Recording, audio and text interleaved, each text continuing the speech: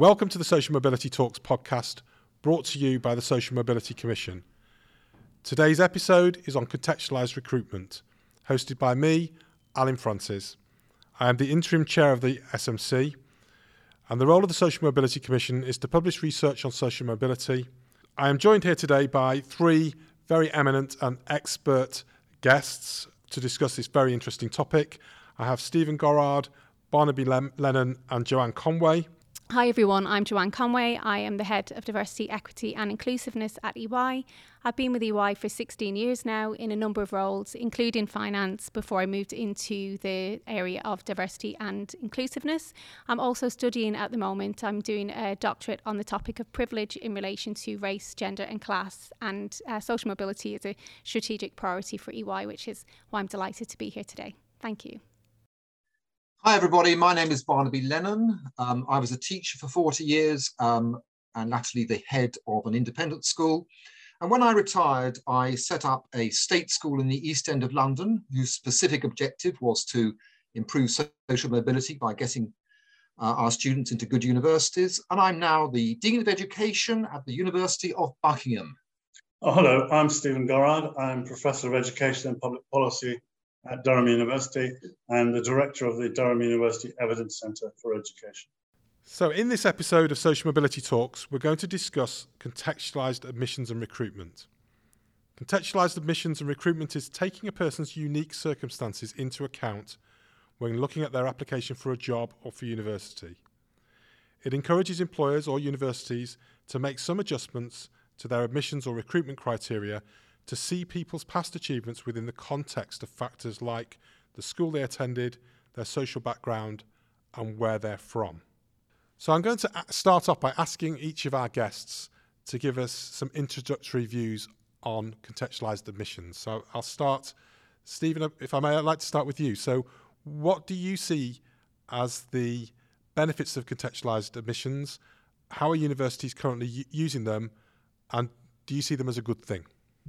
So, yeah, as you said, contextualised admissions for university normally involve a reduced offer at intake for the student for a disadvantaged student. It's often combined with supported progression.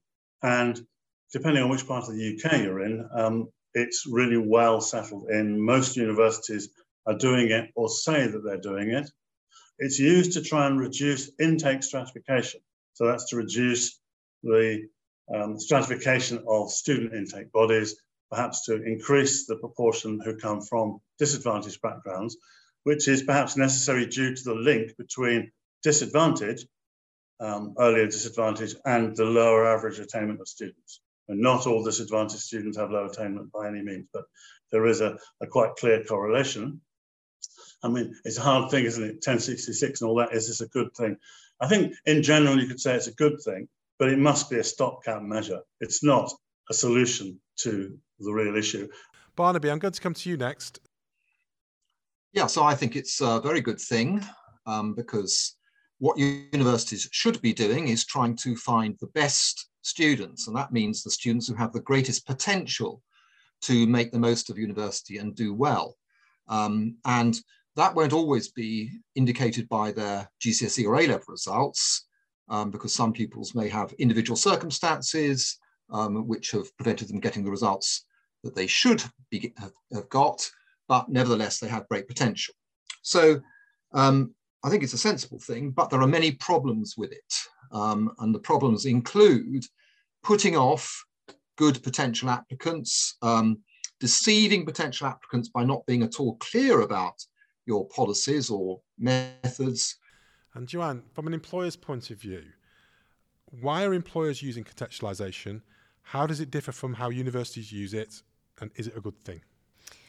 Yeah, so from an organisation perspective, you know, we at EY use it. It allows us to be able to really understand candidates' experiences and do that in a way that is more equitable. So we can look at things like their grades. We can look at that in relation to the school that they went to. So the performance of the school that they were in relation to how they have how successful they've been in comparison to their peers.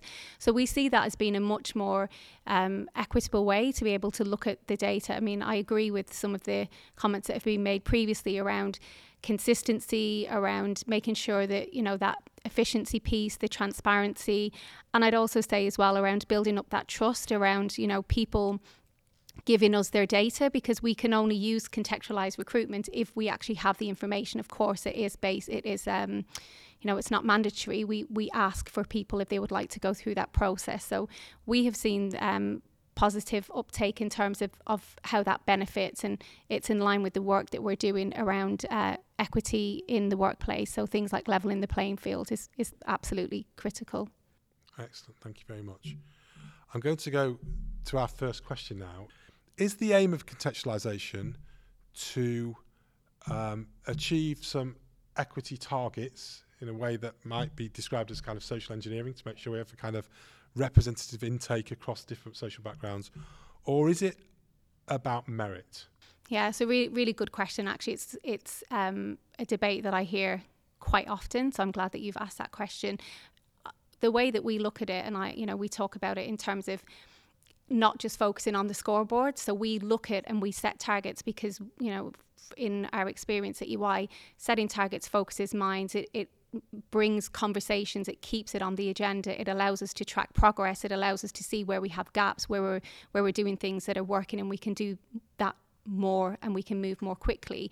But if you only focus on the targets, then you lose the essence of why you're actually doing it. And that's what we do. So while we set those targets in terms of the contextualised recruitment, it's also about what are we doing with individuals and making sure that all of our people, when they come through that process, that they're actually being set up for success. So there's a number of things that we do around support, particularly around things like exams and studying for our students that come through, but also in general that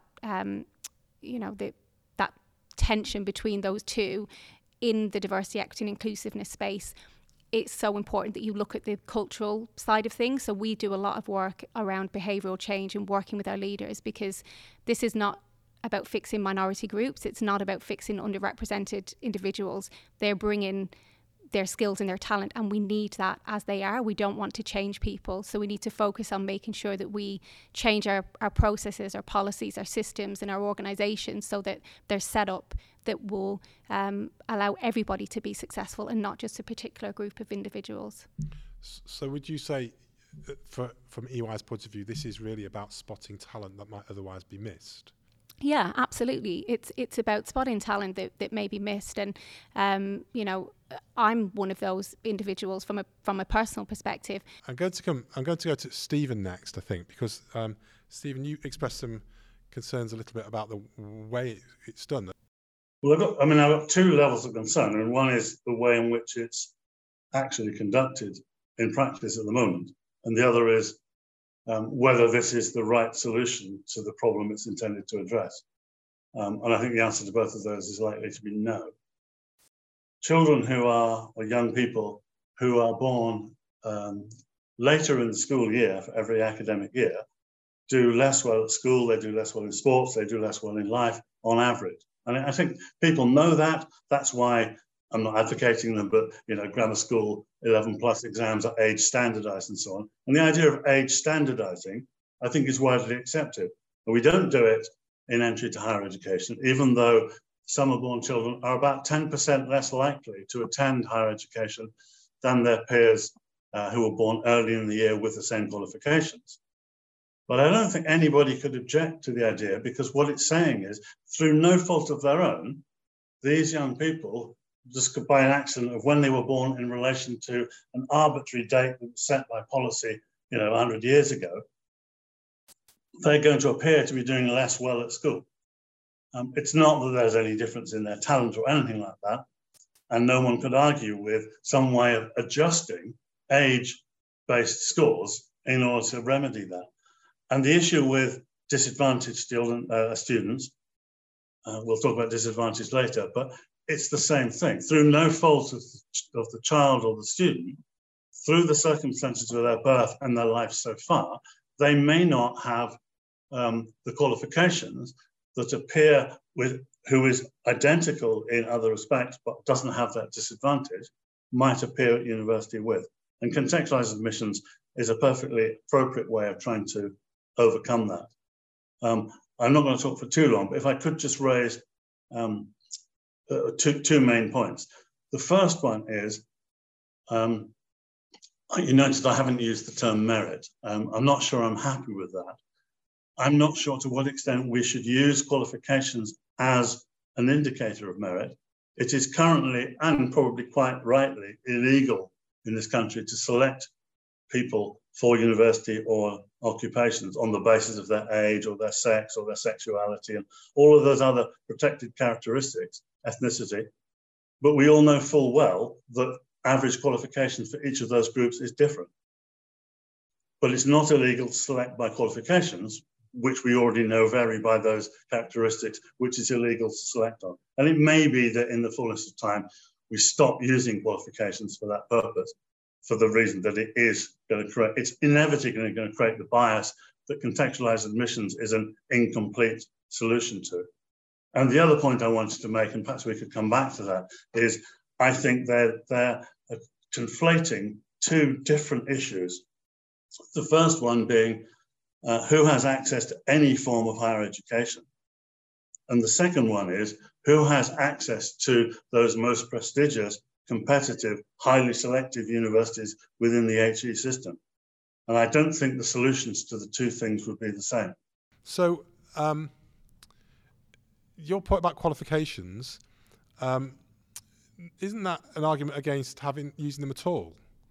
What would be the point of qualifications if we have to weight them in terms of social background to that degree, that we kind of say, well, what's the point of having A grades and B grades and C grades and first class degrees and 2-1s and so forth, if that's the case? Well, isn't that the extreme case of contextualised admissions? To say that to some extent people are not responsible for the grades they achieve, that's taking the contextualised admission argument and then stretching it, maybe beyond what it could sustain. But if these things are not fair, why should we use them? Barnaby, what's your response to that, and what's your position on this? So I think Stephen has said a number of outrageous things, which is good. First of all, he started by talking about summer-born children. I think that's an interesting point. But when you think about the subgroup of summer-born children, you know that you have to decide what weight you're going to give to that particular characteristic. That's quite hard to measure. There'll be many, many exceptions, of course. Although on average, of course, Stephen is right, summer-born children do less well academically. There are a huge number who do extremely well. And of course, I'm always a bit worried, and we can talk about this later, Alan, about the unexpected consequences of universities using measures like summer-born children, because you can be sure that some parents will then start trying to engineer things so they have children in the summer, if it becomes, a benefit to them. And of course, in my world, in the independent sector, parents ask this question: is it going to be an advantage sending my child to an independent school, or is it going to be a significant disadvantage in terms of getting into a university like Durham? On the question that Stephen raised about qualifications, what I would say is all the research evidence shows that your prior qualifications, in other words, GCSE and A-level grades, are the best predictor of degree class. There's been quite a lot of research on that. And I'm a believer in universities taking those students who have the best potential, and that is measured in part by getting a decent degree, by their degree class. Obviously, the statement that students aren't responsible for the grades that they achieve is an outrageous statement for somebody like me who's spent their 40 years of their life in schools helping children to get the grades that they achieved. And some of those came from wealthy backgrounds, some from quite low-income, poor backgrounds. And I would like to feel that my pupils were going to be rewarded not only by their intelligence, but also by the amount of work and effort that they put into getting decent grades. And I would say they certainly were responsible for that. And then finally, on the points that Stephen made, I would also say that although there is, of course, selection at the age of 18 for university, the key cutoff point in this country is 16, because it's only when they've got their GCSE grades that pupils in this country are divided into sheep and goats. Those who are permitted to go on and take A-levels, that's about 60%, and then the rest who are not permitted to go and take A-levels and go normally into vocational routes, sometimes at schools, sometimes at further education colleges. So the big moment of selection is actually 16.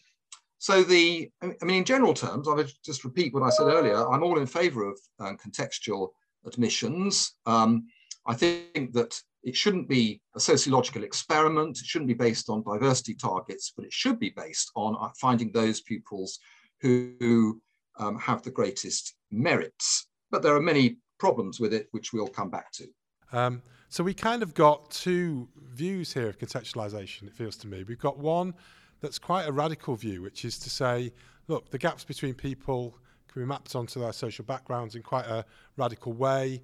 And if we push it, and I think, Stephen, you were suggesting it was quite stretching it to its limit, contextualisation might mean a completely different view of admissions across the board. Whereas I think, Joanne, when you were describing the way that, for example, EY would use it, I think you're using it in a slightly different way. You're saying, broadly speaking, grades matter, but what you're looking for is exceptions to the rule, people who might just have missed out because they wouldn't fit the normal kind of profile. So is that a fair description? Yeah, I mean, there is that, it's that middle ground, isn't it, of between understanding that it's not perfect. So I agree with, some of the things that have been shared around that, but we have to, I'll answer your question first before I give my point of view on some of the things that have been spoken about, but we will look at it, and it will allow us to look at,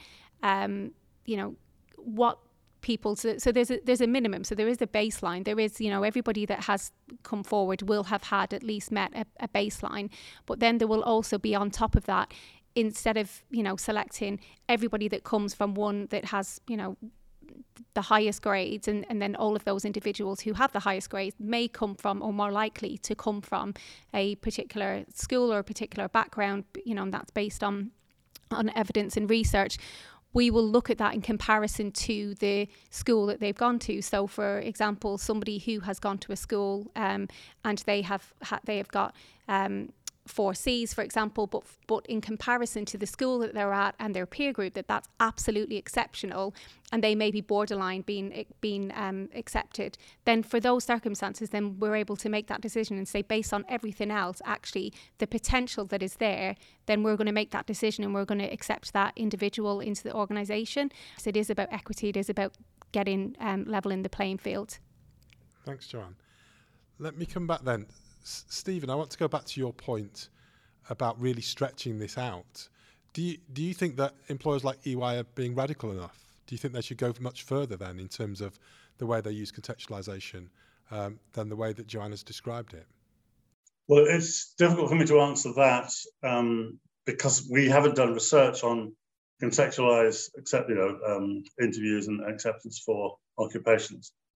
And what I was trying to do is draw an analogy with current models and contextualised admissions, which is the same thing, to look at it, as Joanne said, and think, well, there are things in this person's past which are arbitrary and not their responsibility, and for which they should not be penalised.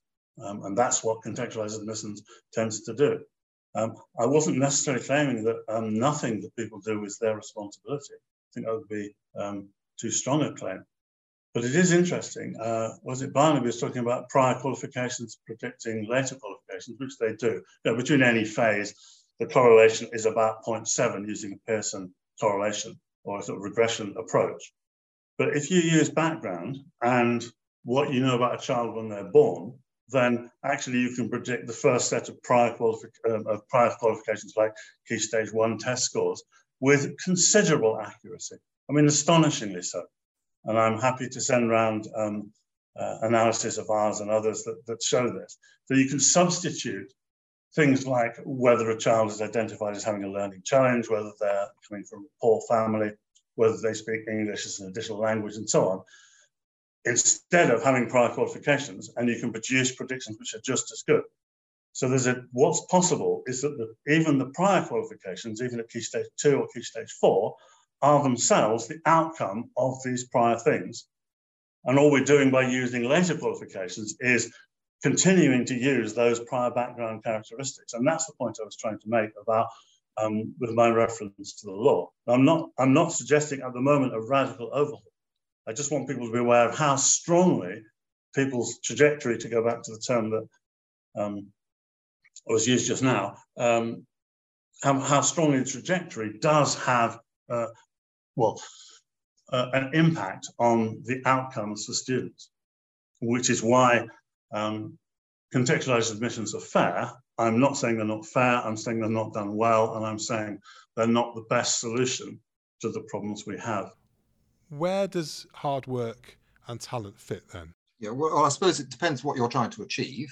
I'm saying I think universities, and indeed, EY and almost any company you could think of, are trying to identify those students who have the best potential. So in a university, that means have the best potential to do well in the degree course.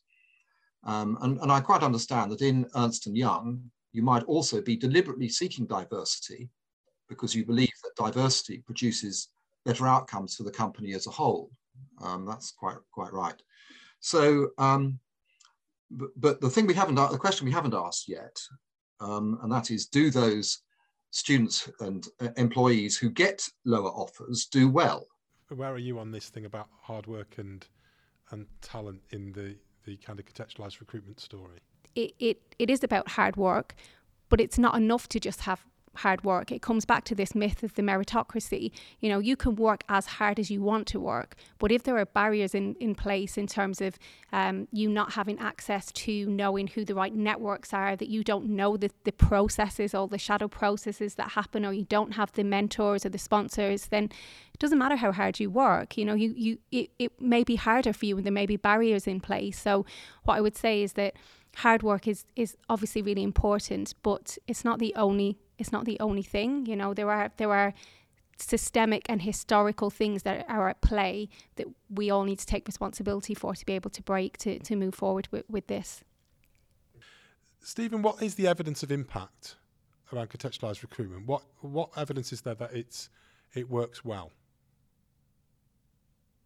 Well, where it's been tried, using the visible indicators that have been used, then obviously it does widen participation. It's not a seismic shift yet, but there are changes to the nature of the intakes to the student bodies. Obviously, you've got to be careful that it's not representing just a change in the population. Now, I mentioned supported progression. I mean, Durham and I think many other universities offer supported progression to all students, not just those who arrive on contextual offers, and I think that's correct. But our evidence and the evidence overall is quite clear. Those students who are accepted or come onto courses who've been constrained by disadvantage and were given contextualized offers, on average, are doing at least as well and probably better than the peers. There's no evidence of sort of declining standards. I think it's because if we could correctly identify a student whose potential had been constrained by environmental factors in their life so far, then they have the most chance to, if they can improve during their years at university, compared to, I'm going to use a cliche here, but so a privately educated student who's had all the privileges in life and has been tutored up to the eyeballs to get to their A-level results. There's not that much more room for them to improve. But for some of those students with lower grades, there might be more potential to improve. So I think we can clear that one up. I think it's not endangering universities or the potential or the attainment of their students. The only concern I have is that all of these things are measured in terms of things like dropout rates, but primarily degree classes where they're available for the 3/4 of universities that have degree classes. So then you've got a kind of tautology. All we're saying is, as is with the prediction of prior qualifications, if you pick people on the basis of people who do well in assessments, they tend to do well in assessments. I'm not sure that that's how we should judge the success of the system or the success of the individual. Barnaby, what's your response to that?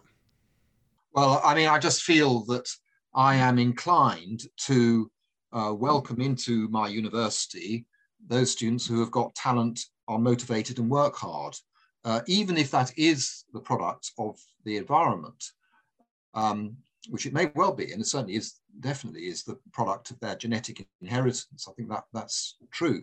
But in terms of university entry, I welcome such people, and that's what most members of the public, I guess, would expect. Just one other point I want to lob in here, and that is that I was interested that when I set up a school in East London for teaching A-levels, and most of my students would have been on free school meals in their previous school before they took A-levels. They were nearly all the first person in their family to apply. I mean, a typical student at my school would have been a Bangladeshi girl, let's say, many of whom went on to read medicine. Many of them, when we talked about contextual admissions, felt that they did not want to have a leg up, did not want to be artificially propelled into a medical school or Oxford and Cambridge. And I just make that point, really, that the universities may think it's a good thing. I think, and because I've said it, I think contextual admissions is a good thing. But not everyone likes to be labelled as a free school meal pupil, or I am black and therefore I am subject to certain advantages in terms of admissions to this university. We know across the world that these are quite difficult, contentious and dangerous things. So no, I welcome anyone who's got talent and is motivated to work hard regardless of their environment, but while accepting that pupils who go to schools which on average get poor exam results should be given some advantage. I think that's absolutely right. That is what contextual admissions means. So, Stephen, explain why you say definitely not. Because we're talking about individuals, not about places they come from.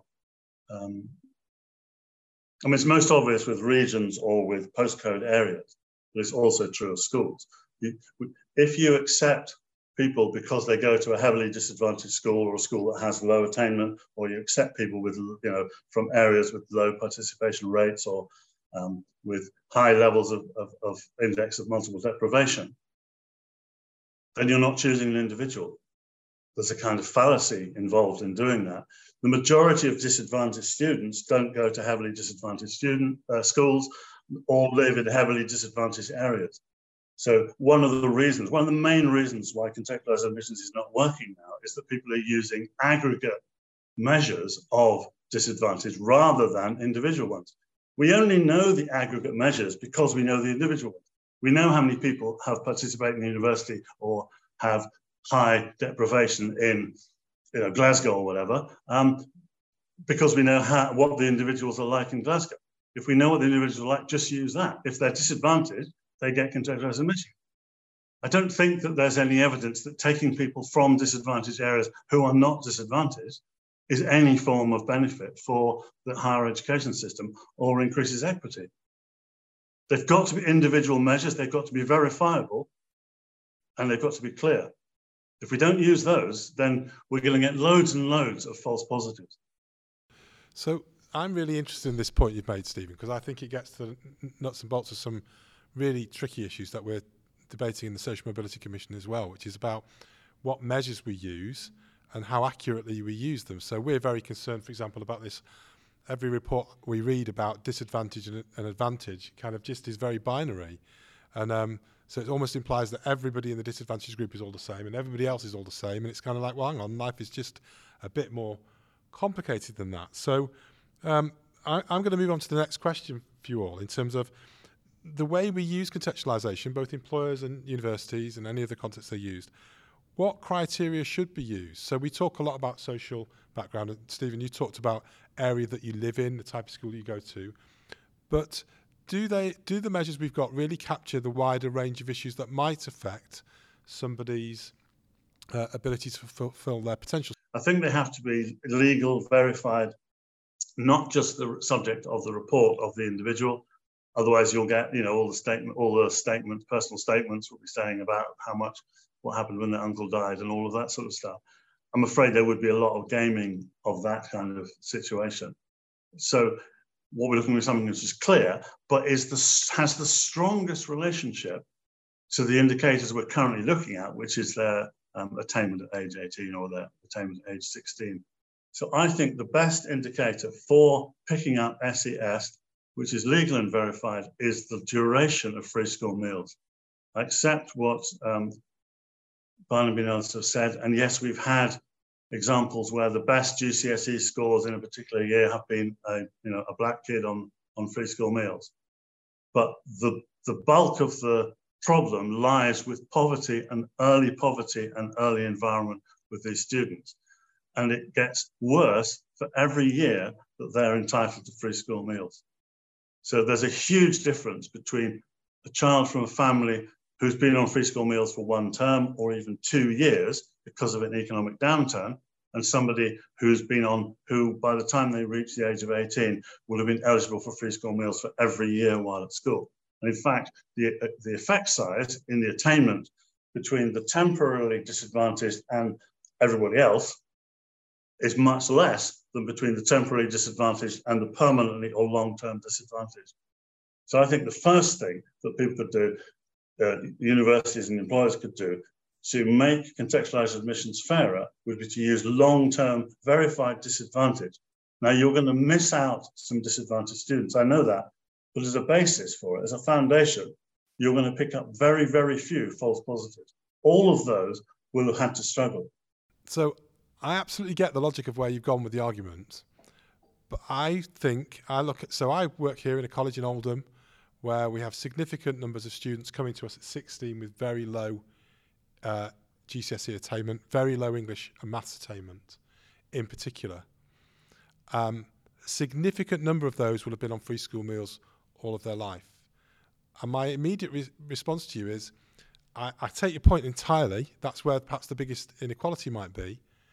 But none of them are going to come anywhere near a contextualised recruitment policy because they're not applying for university and they're not going to apply for elite employment. So Can I come back immediately on that? And this goes back to what Barnaby said. Yeah, I mean, the reason I don't get terribly excited about contextualised admissions is that my heart doesn't bleed, particularly for someone who can't get into an Oxford college and has to go to Bristol to read medicine. I don't think that's where we should really be concerned as a society. There are children leaving primary school without functional literacy, and they're never going to trouble the scorers in contextualised admissions. And for me, those are the people that need the real help, the real leg up. And that's why I particularly like, for example, the pupil premium policy. So I agree with where you're going with this. Yeah, there's a huge problem, and it's not to do with university admissions. By the time you get to university admissions, you're dealing with largely the usual suspects, and contextualised admissions accept mostly the usual suspects. They're largely people who would have gone to university anyway, but actually what people are confusing is whether they're going to a more prestigious university. Bring Barnaby and Joanne in, because I'm very sympathetic to what you said about those who are stuck at the bottom, if you like. But I think we've got two social mobility problems. We've got one of kind of sticky bottom and sticky top, people who can't improve their lot at the bottom, who you just talked about. But surely the issue about the top is quite important too, about who's going to elite universities and who's getting into elite professional jobs. Because if it's the same people from the same backgrounds, isn't that also a social problem? In the sense that if we don't have if we're going to have elites, we want porous elites, don't we? We want the opportunity to move in and out of them. Joanne, what do you think? Yeah, I agree, and I completely agree with, it is not just about having access to organisations. There are, many people that, people that I'm still friends with, people in my family that would never have thought of going to an organisation. I stumbled across EY. I actually applied for it because it was on a public transport route. I could get a train to it. That was one of the main reasons that I applied. I otherwise would never have known about it. And I think many people would be like that from similar backgrounds to me. So I definitely agree with that point. in terms of the, who gets in and who gets on, that's a huge focus. That's one of the things that we're looking at EY as well, and the work we've been doing with Progress Together around, it's not just about access into organisations for people from lower social economic backgrounds, but actually who progresses through and who is holding those top positions, because the people that have those influential positions are the people that are making the decisions, are the people who can actually have an impact and have a louder voice and have a platform and be able to do things like this, where we can actually hopefully try and break some of those stereotypes and really make a difference and work with people from all backgrounds to level the playing field. So I think it is about both, absolutely, and the work that the EY Foundation does is a critical part of that. They work with lots of young people from disadvantaged backgrounds, and it's not just about getting into elite organisations. It's about actually, changing the trajectory of their life into paid employment that doesn't have to be, a professional services firm. It can be whatever it is that they want to be. But the point is, they have the option, they have the choice, and they have access to that to make the decision that they want to, that is right for them. Thank you, Joanne. I'm going to come on that note back to Barnaby, and Stephen, I'm going to come back to you at the end before we move on to the next question. Barnaby, you spent many years in the independent sector, then went to work in the East End to run a state school, and you mentioned earlier on your archetypal Bangladeshi female learner who you have helped to get to the point when they're going to become a medical student accessing elite universities. That suggests to me that you think it's very important that we also have that kind of porosity, that openness in the elite, and don't just focus on the bottom. We need to focus perhaps on both.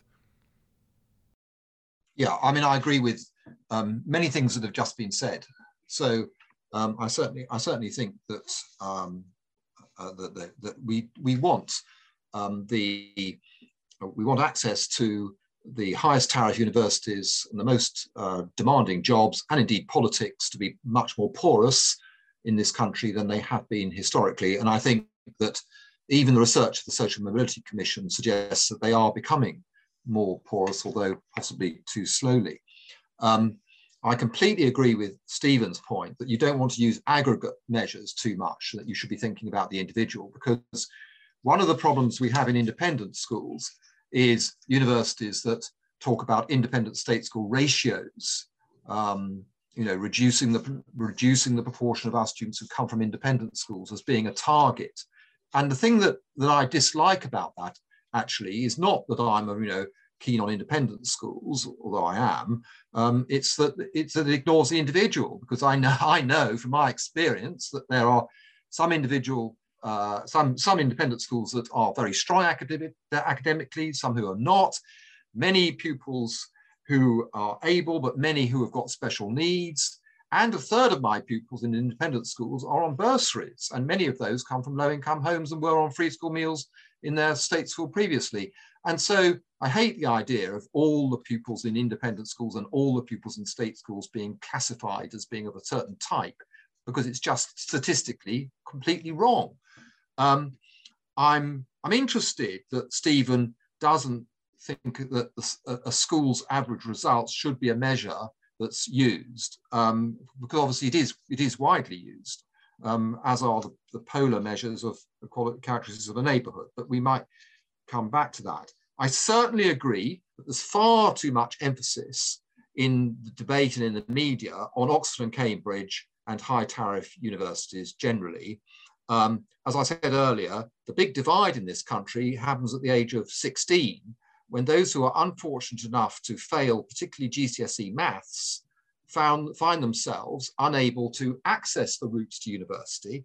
And so there needs to be much more focus, and the Social Mobility Commission, I'm sure, is doing this, on the quality of vocational education, but also second chances for those who happen to fail maths GCSE. I think, Joanne, from an employer's point of view, you would probably say, look, we're using them to try and, we're not pretending they're perfect.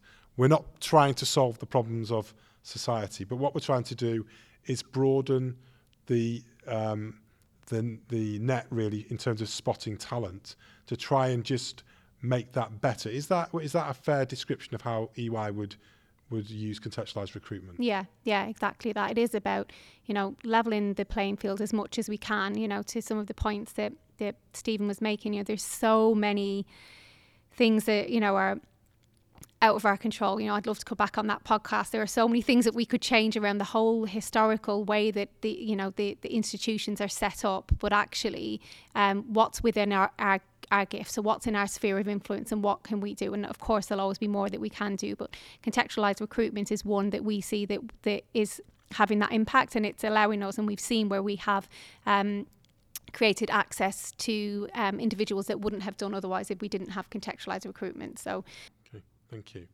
I want to just come back then to all three of you on a last couple of set of questions, because that's given a very clear view of kind of how EY would use this. But we've also talked about a range of ways and expressed some concerns about the range of ways contextualised recruitment is used by different organisations in different ways. And so my final question is about, we've talked to some of our commissioners before we did this podcast, and I think they were quite surprised at how many universities, for example, may well be using contextualised recruitment and people don't really know. Raised the question about, well, do the students know? Do their families know? Do the schools know? Should they know? What do we think? Can I come to you, Barnaby, on those questions about consistency and transparency?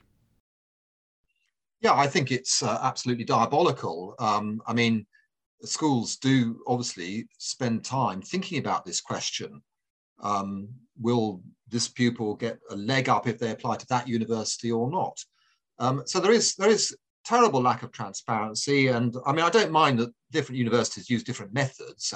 I think that's fair enough, but it's very unclear, and so it's a problem for careers advisors, teachers, students, and families. I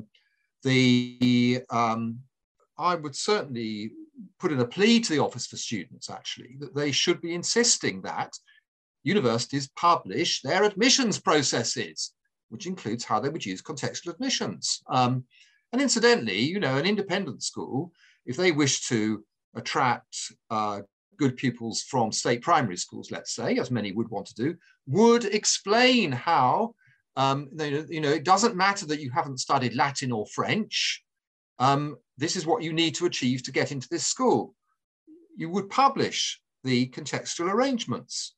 So yeah, I agree. Bad. Just on this issue of transparency and variation, are you aware of variations between employers in the way that they use contextualised recruitment? And do you think there's some responsibility for employers to be very transparent about how they use contextualised systems? Yeah, I think it's absolutely critical is that transparency piece. I'm not going to say I know all of the ins and outs of every other organisation. We work with a really well-known provider of contextualised recruitment, and we publicise on our websites, and we share what we use, how we use it, what it means for individuals. So we, at EY are very transparent around using that. We're really proud of actually partnering with the organisation that we do. I think, some of the gaps are in terms of the who uses it. So similar to what we've said about, universities and higher education, not all universities use it in the same way. Not all universities use it. It's the same for organisations. So unless all organisations are willing to share whether they use it or not and how they use it, then that becomes very difficult. Well, thank you to all our guests. I think that's been a fantastic discussion. I think you've really touched on some of the really big issues around this. I mean, obviously there's lots more that could be done.